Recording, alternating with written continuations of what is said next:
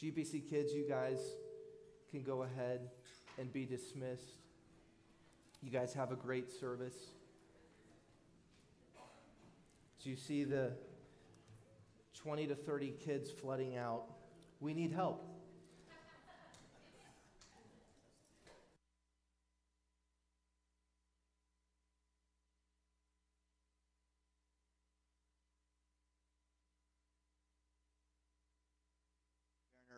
We're talking and we're building great children's ministry and getting it ready for this new era, this new phase. And they're doing an excellent job. And kind of what they're looking to do is, if you would have a heart to serve, we're asking if you would like to be a team leader. I know, Peter, you've signed up and are going to be a team leader, but we're asking you just to serve once a month, and you can be a part. I think 3 weeks ago there was 4 salvations and some of the new kids that were coming. So we celebrate that and are just so thankful for what God is stirring up.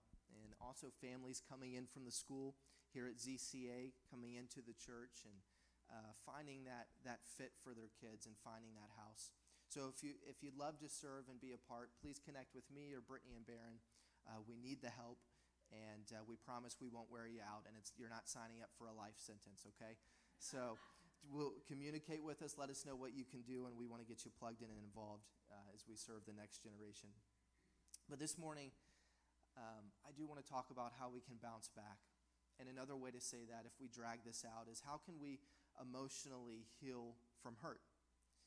Last week we talked about pushing through pain. And I mentioned that at different places in our walk with God, we can get stuck. That when we experience hurt or trauma or different kinds of pain, whether it be in finances, relationally, whether it be with maybe a leader in your life or a family relationship, it has the ability to keep you stuck. And if we don't understand that God gives us everything we have need of to walk in forgiveness in every part of our life, then that keeps us from getting a hardened heart, a bitter heart, where we're not going to allow ourselves to be stuck, but the Spirit of God can continue to move through us. So if we're going to pray for God to send revival, we have to, again, reflect it upon ourselves. And I pray you do this morning. And here's the picture that God gave me. Just like a bow and arrow, when you pull that thing back, it begins to build momentum so that arrow can shoot off in the direction it's supposed to, with power and with accuracy. And many times for us to go to find healing in our lives, to bounce back, it's like that arrow being pulled back, and we have to go back and look at some things in our past. We have to look at some things in our lives so that we can get that momentum and that we can be that straight arrow. But see, when we begin to pull back, things come out that maybe we didn't know that were there. Or God brings wisdom in a certain area, or truth in a certain area. And as I think about the word revival and returning to obedience, we all want truth, and we all want to receive truth. But I think many times we're not ready for truth. I found this, and I thought it was good, and this was really the 6 stages of truth and how it takes place. First, we hear it, then it hurts. Anybody been there before? You hear truth, then it hurts, and then you're wrestling in that hurt. Then it's hard. And then from when it's hard, it gets heated. So it's almost like that wrestling match between God and Jacob, where it's hard. You're wrestling with truth. God was wrestling with him to change his name, and Jacob was wrestling with him to get that blessing. So it was hard and it was heated. And I think many times we get stuck in that hard and in that heated place of wrestling with truth. When we wrestle with the Word of God, or when God is changing our mind or he's changing our heart, we get in this wrestle, and it's hard and it's heated. But if we can move on from where it's hard and then it's heated, then we can begin to heal. And we can begin to allow the Word of God to be medicine to us, that we see that this is the only prescription that can give us what we need. And then from when we heal, then we can walk and be healthy. And that's the place I want us to be as a church. And really, this is the cycle that we always see, that we're always going to wrestle with truth, because truth has a way of touching your flesh, touching sensitive areas. And if you're not ready for it, it can be painful. And I think we misdiagnose pain in our life. Think about your medicine cabinet, all the pain relievers you have, that when you feel pain, you run and you take Advil, you run and you take Tylenol. We run to things that can relieve pain. But many times pain is the very thing God can use to get our attention and make us look a little deeper and say, hey, this needs to change. Because when something's painful, you need to go to a specialist or to a doctor and have them diagnose what's going on. Without that pain, you would never know that you have something internally that is not good, that is not well, and that needs help. And so don't misdiagnose the pain maybe you're feeling right now, maybe you're seeing right now, or collectively we're seeing and sensing through COVID-19. But let us take this pain and let it use us to push us toward God, to push us toward relationship with him. And so you have to hear it. Sometimes it hurts, it's hard, it's heated. You heal, and then you can begin to walk in health. And so I want us to be that era. I want us to go back. I want you to reflect maybe on some areas that have made you stuck in your faith, where you're not getting that momentum to continue to move forward, to continue to heal, to continue to be all God has called you to be. You guys ready to dive in this morning? I got 8 points for you. We're going to go through them quick. I might get to all of them. We'll see. But number one is this, and I think as we have to look at these prescriptions, and I pulled out Proverbs, and we're going to look at what wisdom has to say about how we're to heal from our hurt. Because again, this is the prescription we need to have personal revival in our heart, to find personal healing so that we can be all God has called us to be. Number one, if you're taking notes, is you have to look, is your hurt caused by your sin? Again, this is the part where we reflect on ourselves. Is what I've done or a sinful action I've made, has that caused pain and hurt in my life? And how am I to adequately and properly address that? You know, I think of a funny story. When I was 15 years old, we were in youth group, and it was baseball season at youth group, and we were playing, and someone had brought a metal bat for the first time. So we were excited that we could really get some power behind this thing and have a good time. Well, I had never done it before, and for some reason I hadn't thought about it, but it was my turn up to bat, and someone out of nowhere real quick, and you just respond, they threw a basketball toward me and said, hey, Garrett, give a swing at this. And so I took that metal bat, reared back, swung at the basketball, and if you've done it before, if you've seen it, you can imagine what happened. That bat hits the basketball, it reverbs back and hits me right in the face, the metal bat. I just want to pass out. I black out for a minute. I wake up, and I just see blood pouring out of my eyebrow. I'm like, what the heck is going on? And thankfully, I think there was like a 7th grader there in a white T-shirt, and I just went and hugged him, and he gave me his T-shirt and wiped it all off. Now, thinking of it has my stupidity, how has that caused some pain in my life? What I would do here, how I would not handle this, is I wouldn't call 911 and say, hey, I hit myself with a bat. You need to do something about this. No, they're not going to be able to help me in that. That was on me, and I need to take responsibility for it. So I call my dad. He takes me to the hospital. We get it stitched up. We're all good. And really makes for a stupid story, but you get the point. But look at this. Look what it says. Proverbs 29, it says, who can say, I have kept my heart pure, I am clean and without sin? Wisdom will say this. Wisdom requires that we seek patterns to our behavior. So if you see that there's this unhealthy behavior in your life, wisdom says, we got to look at this. We got to call the behavior out, and we need to handle it, and we need to go and allow to get wisdom, to get counsel around it so that you can move forward and break the pattern, break the unhealthy cycle. Proverbs 19:3 says, when a man's folly brings his way to ruin, his heart rages against the Lord. You can also think of it this way, is sometimes when we're angry at God, we feel justified in our bad behavior. See, it's easy to shift the blame toward God and blame him for a decision we made that caused us hurt. So then we shift that, we get angry at God, and then we justify it because we're in pain or because we're hurt. And so this proverb talks about that if you're not careful, that in our folly or in our sin, in our poor behavior, that if we're not careful, what can seep in? We can begin to rage or get angry at God and constantly blame shift what's going on in our life toward him. I mean, we see people do it all the time. We see Christians struggle with it when pain or when bad things come. Is God really good, or is God the author of this? How do I handle this? Proverbs 14:16. It says, one who is wise is cautious and turns away from evil. But look at this. This is an attribute of being foolish. It says a fool is reckless and is careless. You know, one thing I love about our faith and I love about Christianity is God has a way of taking people who have caused misery on their own doing, and has a way of taking it, cleaning it, washing it, forgiving it, and making it new. Aren't you thankful that you serve a God who takes the decisions we make that we should be responsible for? He can take it and make us new and heal us and forgiveness and restore us. That's how good God is. That even in our own brokenness, he still loves us and he'll make us new. You know, I think about really two pedals to the bike that we will constantly live in our lives. It's repentance of the things we've done toward God, and then forgiving others. So in order to continue to move forward, repentance and forgiveness is not just a one-time thing. We know that. But in order to stay healthy in our relationships, to stay healthy in our walk with God, it's repenting to the things we've done toward God, and then it's forgiving the things that have been done to us and forgiving what we've done to somebody else.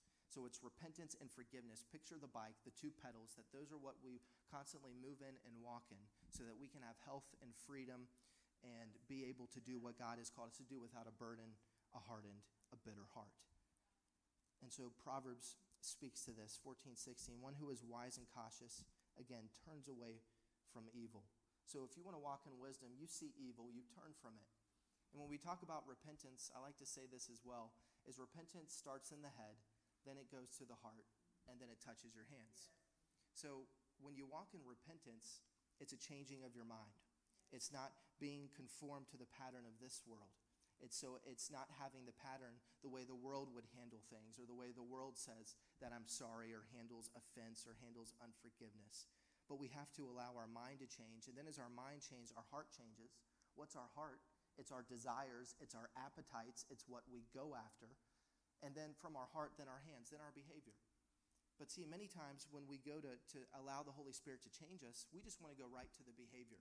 Okay, I'll stop doing that. I'll physically clean my room, but I'll never handle with the way I think about being unclean, or the way I think about how things need to be hung up or folded. And then from there, then it's getting the right desire, getting the heart behind why I need to stay clean in my life, right? And so stop running and jumping the gun and just trying to do more and get to the behavior. But what the heart of God is that you don't need to do more, you need to become more and be more. And that's through the head and the heart. And then naturally the hands will change. Now, I've seen it in my life too. Sometimes I might not agree with cleaning my room, but I need to jump in and just begin to do it to try to activate it. And then the head and the heart sometimes can catch up. So you have to know yourself. And again, this is just a silly analogy. Our room stays clean regularly. Don't worry about that. We're good on that. Unless when the kids wake up, get in the room, throw everything away. We got a little toy bin in the room. You know how it is. Yes, we clean. We're good. So head, heart, and hands, repentance, and forgiveness. So in order to heal the hurt that you've caused by your sin, head, heart, and hands, evaluate it, look at it, and allow the Spirit of God to deal with it. We good there? Point one? Okay. Next slide. What do we see? Number 2 is this, is did somebody sin against you and hurt you? Now, I think this can be a tough one at times. Did somebody sin against you and hurt you? Bree, if you just come up, turn it off, turn it back on, we should be good. This is what this says here. And this is what I've seen in my life with someone sinning against you or hurting you or causing an offense, is this. Is at times it can be easy, think of it this way, is you see something on the news, someone got hurt, someone got shot, somebody got killed, all the pain we see on the news. It can be easy to say, oh, that's awful, and then you turn it off, you go to bed, you really don't think much about it. You have no relationship with what took place there. Now step over here, someone you're close to, a spouse, a close friend, a family member, they do something petty, it offends you, and then you're enraged in it. You can't get any sleep. You're losing your mental life, your thought life, and you just get narrow-minded, and that's all you think about. Something petty. But then that just happened. You saw that, but there's no relationship with what took place. So, and we've heard it said before that those that can hurt us the most are those that are usually closest to us, or that we've put the most trust in. And so when we're evaluating and we're looking at this, is someone hurt me? How do I deal with that? How do those close in relationship, or even from an outside relationship, how can I process through that when I've been hurt?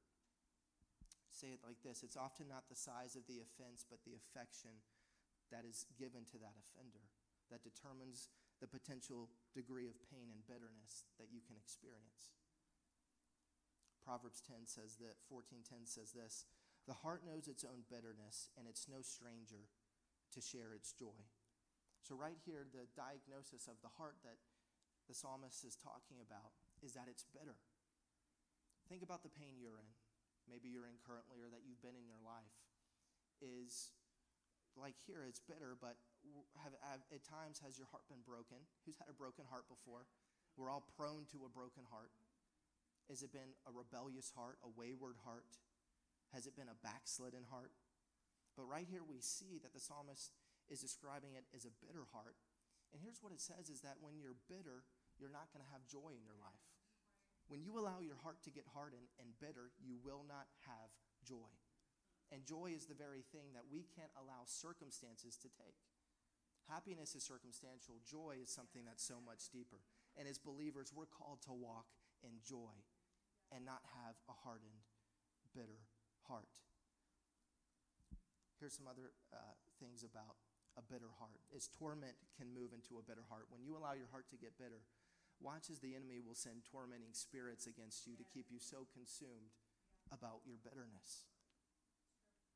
Proverbs 23:17 says this: let not your heart envy sinners, but continue in the fear of the Lord all day. Now this is what's tough. When someone is sinning against you or hurting you, and you can rightfully say in the situation that I'm about 99.9% good or 90% good, let's be a little more humble, that I've not caused the cause and effect, that what I've done isn't deserving of what this person is doing toward me. You've been there before. Well, when that pain or that hurt is coming towards you, it's tough to then want to envy and look at that and say, how are they getting away with that? How can they treat me like that and seem just to go on and be happy and not think a thing? You've been there before? And so what he's saying here is you can begin to envy and say, I'm done going the second mile. I'm done trying to do things God's way. I'm just going to give it back to him. We're going on Facebook. Let's do this thing. You know what I mean? So it's saying don't envy the way the sinner handles it, but continue to go the high road. I'm just talking real this morning. But it says continue in the fear of the Lord all day. Who do you fear, man or God? We're supposed to fear God and learning to walk in the fear of the Lord.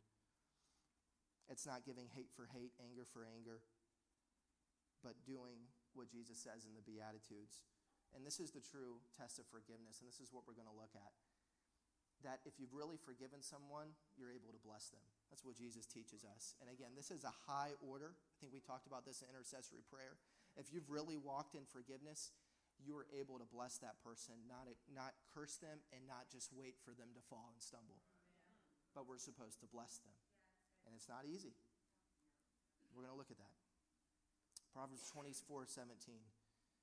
Here it is. Do not rejoice when your enemy falls, and let not your heart be glad when he stumbles. Doesn't this just hit you at times?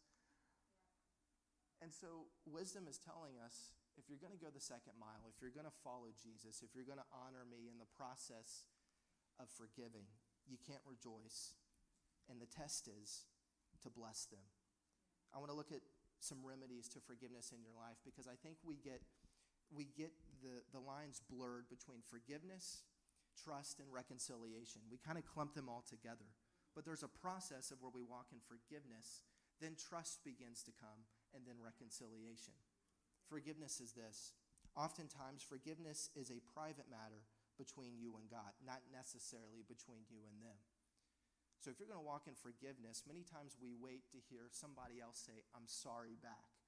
But many times that's not the way God set up forgiveness. Forgiveness should be given up front and quickly. And then how often should it be given?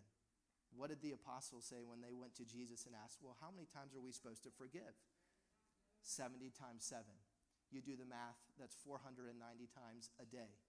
So forgiveness isn't earned. Forgiveness is inexhaustible and unlimited. And I don't give it at the finish line. I give it at the starting line. So when I've been hurt, I say immediately, I forgive that person. I release that person. I forgive that situation. I release that situation.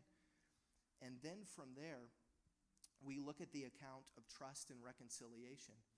To build trust and reconciliation, it's deposits and it's withdrawals. So you're depositing into that account. Trust is being built. You're learning to rebuild that relationship. And then as those deposits go, then you can begin to reconcile the relationship. But many times forgiveness is, okay, I need to forgive them, then write them a blank check and tell them how happy I am to be back in their life. That's not how it works. It's also this: forgiveness is both a one-time event and an ongoing process, 70 times 7. Forgiveness is not enabling crime, foolishness, irresponsibility, or sin. So don't be careless in your forgiveness. Number 4, forgiveness is not trust or reconciliation. We talked about that. Also, I love this as well. Forgiveness is responding to Jesus instead of the hurt. This is good. It can be said like this: it's, in my forgiveness, I'm going to choose not to react to them, but respond to him. I'm not going to react to the situation and keep repeating the cycle of hurt, but I'm going to take the burden of this unforgiveness I'm carrying, and I'm going to place it and transfer the burden and look up and not get so narrow-minded in the situation. And again, I see it all the time, and this is where people get stuck, is something's done against them, even someone who did something who has died, and they're still walking and harboring that unforgiveness. And, studies will show that those that have this burden of unforgiveness, that have carried it for years, it can cause physical pain to your body. And people walk like this day in and day out, just with an unforgiving heart. And sometimes you can justify how you feel. And many people do. I'm justifying the situation because of how traumatic it was. But Jesus doesn't give you a way out based off how bad it was. He says you've got to forgive, that this is the prescription if you're going to walk in health and healing. So we don't react, we respond to him. We transfer the burden to God. This is good too. Forgiveness is to stop trying to control people and outcomes. When you've been hurt, and based on the degree you've been hurt, you never want to experience that again. So you want to control the outcome. And this is what it says, is I will apply forgiveness when that person comes and apologizes to me. So you're controlling when you release your forgiveness, or when you give forgiveness, or when you apply forgiveness. Jesus says you got to do it up front. And if you do it up front and you forgive 70 times 7, your heart is going to stay free of bitterness and being hardened. And the Holy Spirit can continue to do a work in you, and you're not going to get stuck. Am I preaching good this morning? Y'all getting this? Thank you. That's what I was looking for. Lastly, this about forgiveness.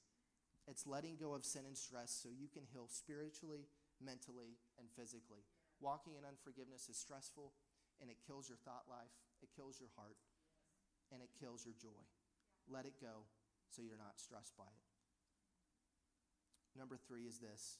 We got to ask ourselves, what powerful lies are we believing about ourselves? Proverbs 14:25 says this: a truthful witness saves lives, but one who breathes out lies is deceitful.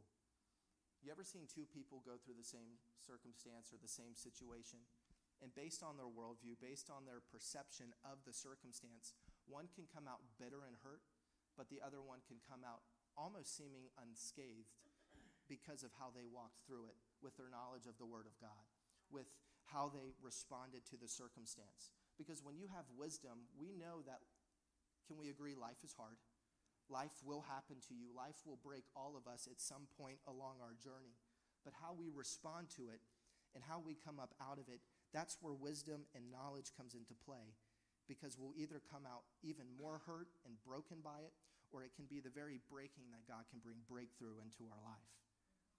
And so it's saying here, be a truthful witness. Now, if I were to ask you, who's the loudest voice in your life? Just think about it for a minute. Who is the loudest voice that is speaking into your life? You might say your spouse. You might say a friend. But I would actually say, as I was thinking about this, it's myself. That I'm the loudest voice in my life. And am I being a truthful witness, or am I breathing deceit into my life? What's my thought life like? How am I encouraging myself in the Lord? How am I declaring the Word of God? Or do I listen to the lies of the enemy, who's the father of all lies, whose native tongue is lying about who God is in your life and about your identity? Those are the two things the enemy loves to capture, is who God is and who you are. And so if you're the loudest voice in your life, are you a truthful witness about who you are and who God is? Or are you listening to the lies of the enemy and therefore speaking them over your situation and over your circumstance? This is where your faith comes into play. This is where speaking the word comes into play, and being a truthful witness over the circumstance and over the situation. Truth always gets you to reality. Lies always keep you in deception. Speak the truth and be able, when you get in the hard and when you get in that place of where it's heated, push through and you will find health and healing. Secondly is this, Proverbs 12:17. Whoever speaks the truth and gives honest evidence, but a false witness utters deceit.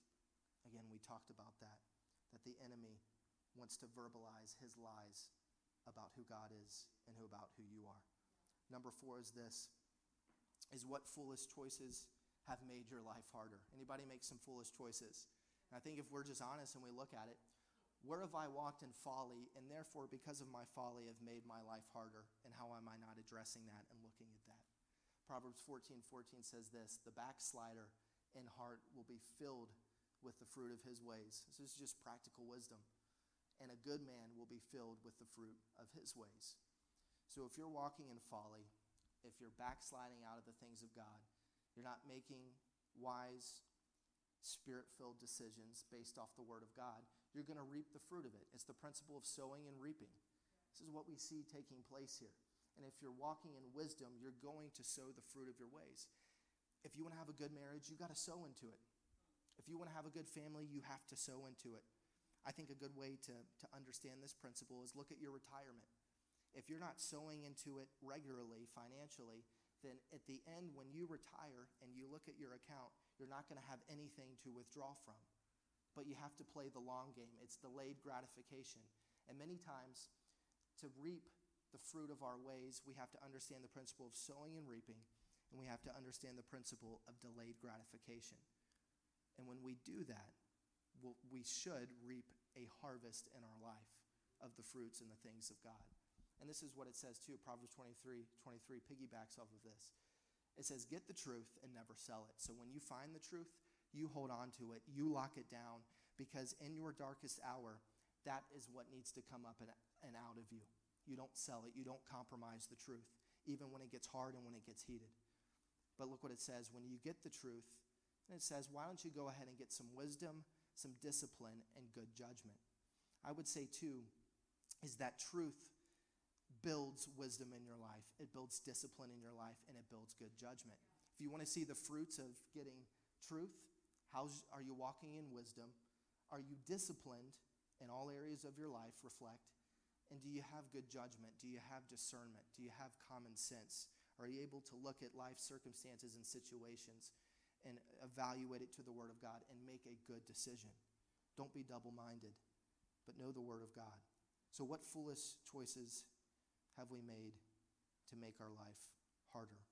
Don't do defer maintenance. I think many times in our relationships we defer maintenance as we wait till date night, or we wait till the kids are out of the house, and then we'll try to connect in our marriage. But you have to do things day in and day out so that you don't wake up one day and water is pouring in your home because you didn't replace that one little broken spot. Now you're thousands and thousands of dollars to get a roofer out and fix it. Don't defer the maintenance, but address it. Number 5 is this, is how has life broken you? I said if we, at some point in our life, we will experience a breaking that is beyond ourself, and that we'll either turn to the way the world copes with brokenness. We numb it in a wrong relationship. We numb it through a pill. We numb it through a drink. But the way that we're supposed to respond to brokenness, and even think about the book of Job. See, Job, through his wife and through his friends, they misdiagnosed Scripture to try to give him the prescription to his pain. His wife said, curse God and be done with it. I'm sure she pulled that from Scripture and said, okay, let's apply this here. No, that's incorrect. Job moved on, and then his friends who came around him Begin saying, okay, what's this hidden sin in your life? Let's get it out. Let's bring it out. And so they were taking truth, misdiagnosing it, and trying to say, Job, this is what you need to do, which was incorrect. And so many times, life has a way of breaking you. And when you're in a place of brokenness, you're very vulnerable. This is what you have to be aware. This is why you can't isolate. This is why you have to get to the house of God. This is why you have to have the right friends around you. This is why it is, if you're in a marriage and your spouse is broken, you need to be speaking and saying the right things, getting right counsel and all of those things around you. Because in our brokenness, we're vulnerable. And when we're vulnerable, we can easily listen to the wrong voices and apply the wrong decisions to the situation. So what it says, a glad heart makes a cheerful face, but by sorrow of heart, the spirit is crushed. You can tell what someone's going through by their countenance. What's going on inside, many times you can see on somebody's face. A lot of you, I can see you're tired right now. Let's wake up. Come on. Let's engage. I can tell. But look what it says, but by sorrow of heart, the spirit is crushed. Many people walk around with such deep sorrow and such deep pain that they live with just their spirit being crushed. They have no reason to want to get up, to move forward, to apply the things we're talking about because they feel so crushed and traumatized by the circumstance or by the situation. Proverbs 17:22, a cheerful heart is good medicine. It's good medicine. But a broken spirit saps. I love that word. It saps a person's strength. It kills your strength. It's kryptonite. And it saps what God is doing in your life. And see, there's two kinds of brokenness because we all experience brokenness. And this is a big heart of our church is that what brokenness you're feeling, you have to go to the healer. You have to go to Jesus. You have to make that intention because it's not God's problem when you have a broken heart. We have to steward it and bring it to him. We're going to have pain and trial and tribulations. We talked about that last week. But how do you steward that brokenness in your life? That our response is we have to bring it to him. And we have to allow ourselves to grieve, to be in solitude, to seek him, and allow the pain to begin to heal. So there's two kinds of brokenness. We can be hopeless. We don't take it to God. Or we can be hopeful in our brokenness, knowing that it can be mended, that it can be restored. This is the heart of the gospel. This is what he does. That when you bring your brokenness, he restores it and brings you out better, just like as he did Job. He blessed Job more in the latter end of his life than he did at the front end of his life. And I'm telling you, if you can apply forgiveness to your pain right now, and you can choose to release and to forgive, you can experience this life-giving remedy, this medicine, this prescription to the pain you're feeling in your life. Stop holding on to it. Transfer the burden to him and let it go because it's not worth it. Number 6, do you feel guilty, dirty, or undeserving? I think we can get trapped here as well, and we can get stuck here. Proverbs 30:12 says this, there are those who are clean in their own eyes, but are not washed of their filth. Many times in the Bible, a leopard, they walk into a room and they'd have to yell, I'm unclean. Imagine the shame that person would walk through, knowing that they're unclean and would have to physically announce their pain and their shame to the whole room and experience the judgment of that situation. One thing I love about the gospel, and you can read it in Hebrews 2, it says that he endured the cross despising our shame. That we don't have to be bound by the shame of our past. We don't have to be bound by the shame of our past sexually. We don't have to be bound by the pain of our past relationally. That many times the enemy wants to bring in shame and heap the shame so that you feel undeserving, you feel dirty, and you stay unclean, and you just stay unconfident all the time. That's not God's heart. God's heart, it's not based on what you've done, your identity. It's not based on what's been done to you, but it's based on what Jesus has done for me. This is where we live, in that place. Not what's been done, what I've done, what's been done to me, but what Jesus has done for me. That's where we live. And when we live there, you're not going to be bound by shame. You're not going to have these feelings of I'm dirty, I'm undeserving. See, the gospel isn't just you're forgiven, but you're also made clean. That's why the church is seen wearing white when you read Revelation, because it's this picture of being a pure and spotless bride because of the righteousness of Jesus Christ bestowed and put on our life.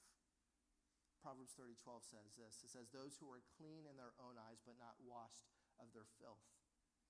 So it's saying don't be deceived. Don't think you're clean in one area, but you've not washed yourself of the filth. I think many times we think we don't deal with this. We think we're clean in our own eyes. But have you really allowed the regenerative power of the Holy Spirit to really clean you, clean your mind, clean your heart, and clean your hands? This is where we live. Number 7, who or what do you fear? Proverbs 12:25, anxiety in a man's heart weighs him down. Be anxious for nothing, Scripture says. Proverbs 3:24, you can go to bed without fear. You will lie down and sleep soundly. Does that sound good to anybody? Get peace in your life. See, fear says this, especially of the future. When you are operating in fear and you look into your future, you don't see the presence of God. You're fearful. It's sapped. But faith says this, when you look into your future, you see the presence of God and you know that He's with you and things are going to be okay because I'm in the will of God. Fear will always rob you out of the will of God and keep your mind out of the will of God. Keep your heart out of the will of God and keep your hands and how you're behaving and your choices out of the will of God. Proverbs 29:25 says this, it says, fearing people is a dangerous trap, but trusting the Lord means safety. You want to walk in safety, trust Him over man. And you're going to have safety in your life. You still trust your leaders and the authority God's put in your life, but ultimately, our hope does not rest in political systems. It doesn't rest in this economy. Our hope and our honor and our reverence and our allegiance is to Jesus and to the kingdom of God. We're here. Lastly, number 8. I want to invite the team up and we're going to close. Is have you hardened your heart? So through all of this, are you reflecting on your own heart, on your own past? Do you sense that you have a hardened heart? Proverbs 28:14 says, blessed is the one who fears the Lord always, but whoever hardens his heart will fall into calamity. I want to say this, is life is hard situations happen, but a hard life does not have to register a hard heart. That we can go through a hard life, we can go through hard situations and not have to have a hard heart. And again, this is where forgiveness, this is where repentance comes into play, that it keeps you free of this hard heart. And like we read, that if you have a hard heart, you will not have joy in your life. That's why I want us to be a church that when we go through hard situations and we emerge with a tender heart and not a hard heart. That you can catch it and say, I'm not going to go there in my heart or in my mind. I'm going to take every thought captive by the power of God. I'm going to release the situation. I'm going to transfer the burden because it's not worth having a hardened heart. It's not worth waiting to hear the magical words of someone saying, I'm sorry to you, though you may never hear them. And you live your life burdened and full of hate. God does not call us to live that way. There's a saying that says this about people when they go through two different situations, one comes up hard, one comes up tender. It says this, it says, the same sun that melts the ice also hardens the clay. Again, it's perception. How are you seeing the situation? How are you going to the things of God? How are you taking hold of the word? Because the same sun that melts the ice also hardens the clay. Hard hearts leads to a non-relational lifestyle with God and the people we love the most. A hard heart will rob you of relationship. There's a great price you pay when you choose to allow your heart to be hardened. But here's where we have to understand the practicality as well. Is just as it takes time and sometimes months and years to get your heart hardened, it can take time to unharden that heart as well. And so you have to hang in there to the process. Again, when it gets hard and heated, the 6 stages of truth that we talked about, we get stuck at hard and heated, but when we allow it to settle down, we get the fear of God, we honor God, we want His ways, His word, His will. We check our flesh at the door, our emotion at the door, and we say, God, here I am, I'm yours. Send revival into my heart. Don't let my heart be hardened. Here's the hope we have. Is we've sinned against God. Who sinned against God in this room? We all have. We all fall short of the glory of God. But guess who didn't harden their heart toward us? Father God did. Our Heavenly Father said, I'm not going to harden my heart, but I'm going to send my Son. I'm going to send grace as a gift. I'm going to flood every heart with mercy and say, there's hope for you. There's life for you. You can have a tender heart. That what Ezekiel even said, I can take a heart of stone and put a heart of flesh. And so this morning, wherever you feel that you have a hard heart, look at what Ezekiel says. He said, I can take that hard heart as you release it in forgiveness, and I can put a heart of flesh within you. If you stand to your feet this morning, I want to pray. And this is the moment where I want you to allow the Holy Spirit to minister to you. I want to allow your heart to be flooded with mercy. That again, I can inform you, and we can have all these 8 points, and they can trigger and dig to the situation, but there has to come the point where you release it, where you allow forgiveness to have its way. And so today, look at the situation, whether it be in your past. I don't know how far you need to pull that bow back. Maybe it's a recent situation. Maybe it's something that happened this morning on the way to church. But let's release it and allow the power of forgiveness to come forth. Because if we can't walk as free people, we'll never see God use us for revival. We have to get it right in here first. We have to get it right in the head, the heart, and then He'll use our hands. So let's allow God to heal us this morning. Jesus will give you forgiveness, not bitterness. He'll give you wisdom, not folly. His heart is life-giving. It is not burden-giving. In the name of Jesus, I thank you right now that your presence is here. God, I ask as we declare this once again this morning, that you would flood our hearts with mercy. Mercy is undeserving. It's free. Let it flow from heaven into our hearts. Free us up from the bondage of bitterness. Free us up from a hardened heart. God, we believe that you can use our brokenness to bring breakthrough. Where we feel broken, where life has been hard, bring breakthrough right now in Jesus' name. That we're not going to allow our identity to be attacked. It's not what we've done. It's not been what's done to us, but we live in the place of what has Jesus done for me, and I want to live out of that this morning. God, we thank you for the wisdom of your word. We thank you for truth. Let it bring health and healing in Jesus' name. Let's worship and let's allow forgiveness to flow in our hearts.